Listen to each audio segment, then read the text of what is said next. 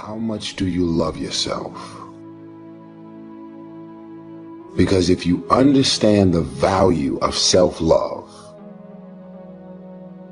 you'll never be friends with those type of people. Most of the people out here are running around empty. They have no sense of self, no sense of self-love. When I say self-love, it has nothing to do with celebrity, money, materialistic things, and all of the things that your negative mind could probably go to.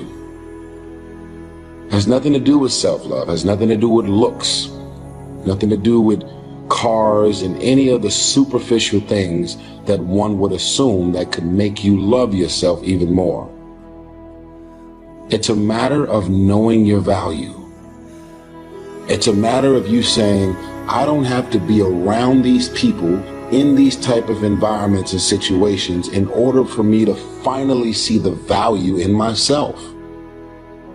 I love me independent of you loving me. I believe in me. I know my self-worth. I am here and I have a purpose. There is no value in having wisdom, knowledge, insight, spirituality, love. Every day I am a work in progress.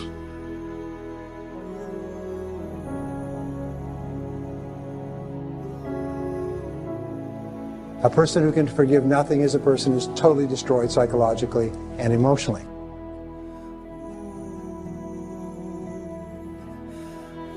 Forgive your parents. Forgive any relationship that you ever had that didn't work out.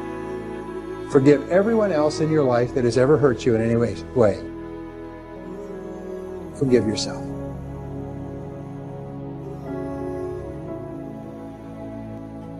Forgiveness is giving up the hope that the past could be any different.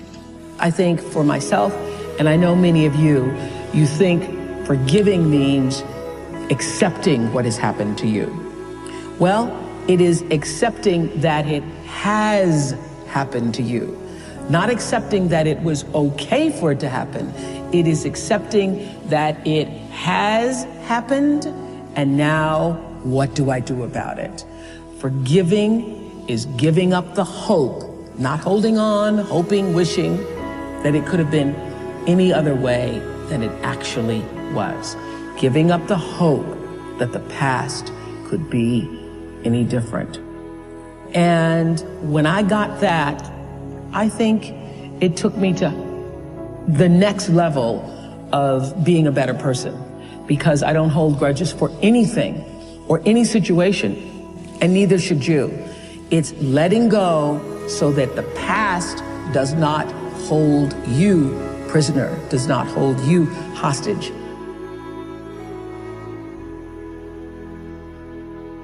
See, life is cyclic. You're not, whatever experience you're having right now, it has not come to stay. It has come to pass. Not to stay, just to pass. It's just going through. The biggest challenge is to know what's happening. This is a part of this thing we call life. This too shall pass. And maintaining perspective, putting it in perspective. You have to be willing to break from the past to have the future you so desperately desire. You have to have the courage to allow yourself to honor the past as it was, to forgive those who need to be forgiven, to forgive yourself, and to acknowledge that everything led you to this point now. Everything. Let it go and begin to focus on developing myself. And I say to you, you're going to have people to do things to you. Things are going to happen to you. And the most important thing to do is to harness your will and let it go and move so you can grow, so you can get on with your life.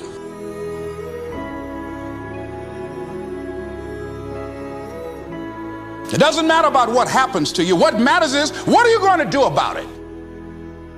What are you going to do now, Les? But if you want to begin to move into your own personal greatness, If you want to begin to really enjoy a happy, successful, healthy life, you've got to be willing to go against the tide. You've got to be willing to harness your will. So as you're in the process of reinventing your life, write a description of the kind of person that you want to be. What are the things that you must overcome? What qualities about your personality you know that you're going to have to change because those particular characteristics are liabilities to you? What are your assets? What are your strong points? Look at and evaluating yourself to make that determination. Other thing is that in order to get out of a rut, we need some coaching. Find some trusted critics. People that you know care about you and love you. So there's some things that keeps us from growing and getting out of ruts. Number one, we identify with feedback. We take it personal when someone wants to give us some feedback on where we are falling short and tell us about our blind spots. We want to have everything being positive about us. We're not perfect. It hurts. I have a friend who's a trusted critic. I don't like him, but I love him. He doesn't tell me the things I want to hear. He tells me what I need to hear so I can grow. It hurts. It hurts when he put me on the hot seat. I can't stand it. But that's the only way that I can grow. And I'm glad that he loves me enough to risk our friendship to tell me what I need to hear, not what I want to hear.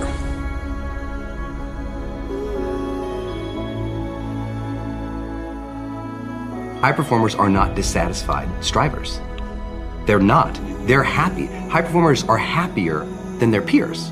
We all believe that to get the top, it's gonna be lonely at the top, and we all believe you have to grind and kill yourself to get there. Yeah. And that's completely wrong, and the data proves it worldwide, which is, I think, just overcoming a lot of people's biases about how we work today, because right now, especially today, like, you know, grind on social media is so popular. Or hustle. Or hustle. And by the way, none of the top 15% of high performers worldwide identify with those words. They literally don't. We asked them, we did a whole keyword analysis. Yep. This was actually pretty cool. And high performers explicitly say, these are the three driving feelings. If we said there was a high performance state, it's driven from these three things. Number one, full engagement. Yes. Number two, joy. Yes. And number three, confidence. Yes. That's what they relate with, okay? That's where it's coming from. It's a joyous journey, not a dissatisfied one. And I had this conversation in the book because I kind of maybe frame it this way. Each of these chapters opens with a vignette of somebody I worked with or a situation that I was in that demonstrated high performance. In this particular situation, I'm walking on a stage, thousands of people, after a very famous musician was out there and was telling the audience that person's secret to success, remember, thousands of people, yes. Their secret to that person, their whole speech, their secret to success was never settle. Never settle. Nothing is enough. Never settle. And never be satisfied. Never be satisfied. Always demand more. And I'm like, oh, my second slide, which was gonna be on Jumbotrons in like 80-point text, was strive satisfied. And I'm like, oh, I'm gonna have to dispel this for all these thousands of people. I was totally freaked out. Yeah. But what I had to explain to people was not only the data, but it's this. If you're never satisfied, I mean, is it true that life is precious? If it's true that life is precious, and you could be gone tomorrow, do you really want to think, you know what, I just never felt fulfilled? I never allowed myself to have a moment of credit. I never allowed myself to have a moment of peace. I never allowed myself to look at that and say, good job. That's not the way to live life. Right. I think just at a spiritual level, it's a bad move, and this book doesn't really go into a lot of that. It's more about the science and the heart stuff. But I think it's really important that people realize your job is to strive satisfied. And if you strive satisfied more often, you will be more of a high performer. And if you never give yourself credit, you're always beating up on yourself, you're always thinking that's not perfect enough, then what's gonna happen? Dissatisfied people burn out and they quit more often than satisfied strivers. So take joy in the moment, engage with what you're doing, allow credit and satisfaction and joy to come in. You can always be improving. Of course. But be improving joyfully. Yes. And if you're improving joyfully, then you're learning, you feel curious, you feel engaged, the joy is there, you'll get more confident because you're like, I'm gonna learn through this anyway, this is gonna be great.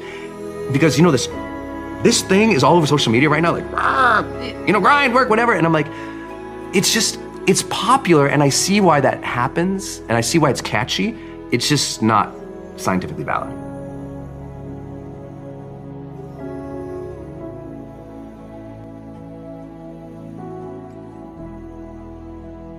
Stop scaring yourself. How often do you terrorize yourself with your own thoughts? You get into absolute terror, and it's only coming from your thoughts. Nobody out there is doing a thing. Sometimes it's an old family pattern, sometimes we get new things.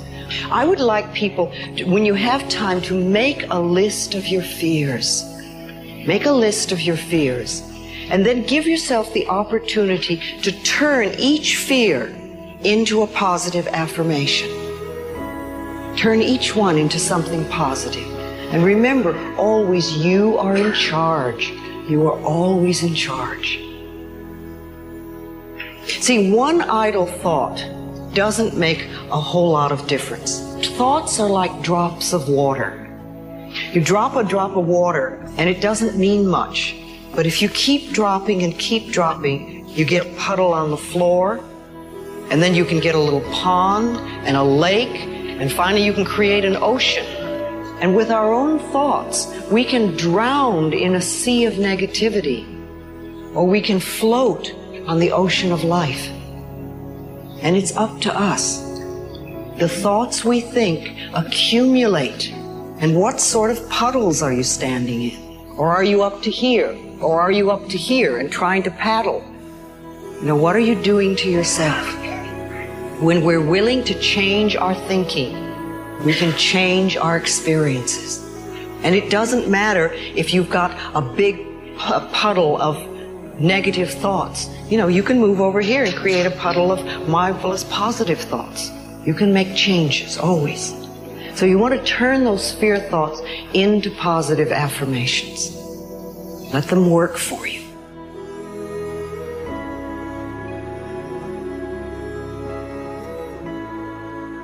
When we think we are unworthy, it means that for some reason we believe that we have to prove we have a right to our space on the planet, in life, as we are, being who we are.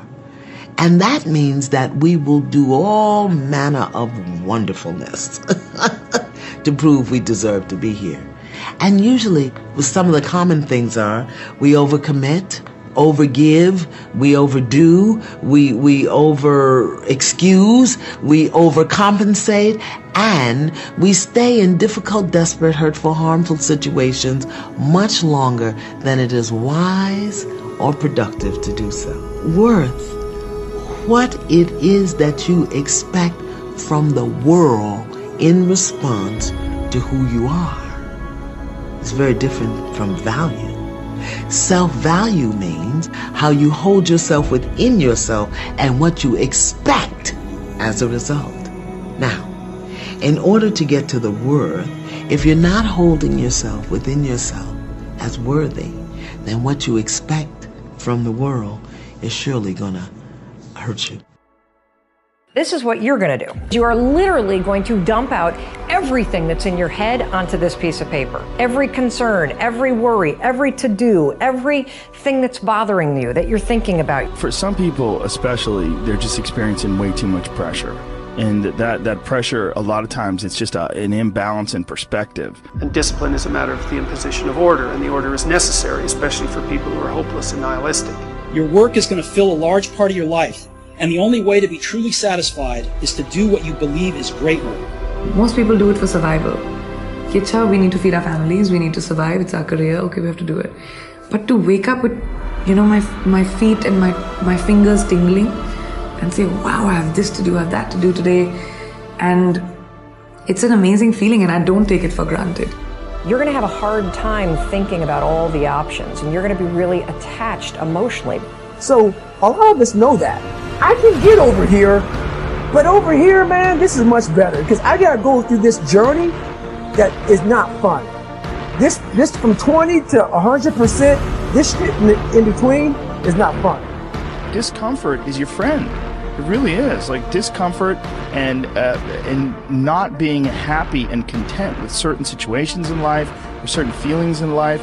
They're massive motivators, and they're amazing at facilitating change. Everything else is secondary. Were the words, "Stay hungry, stay foolish." It was their farewell message as they signed off. Stay hungry, stay foolish. And I have always wished that in myself. Well, it is scary.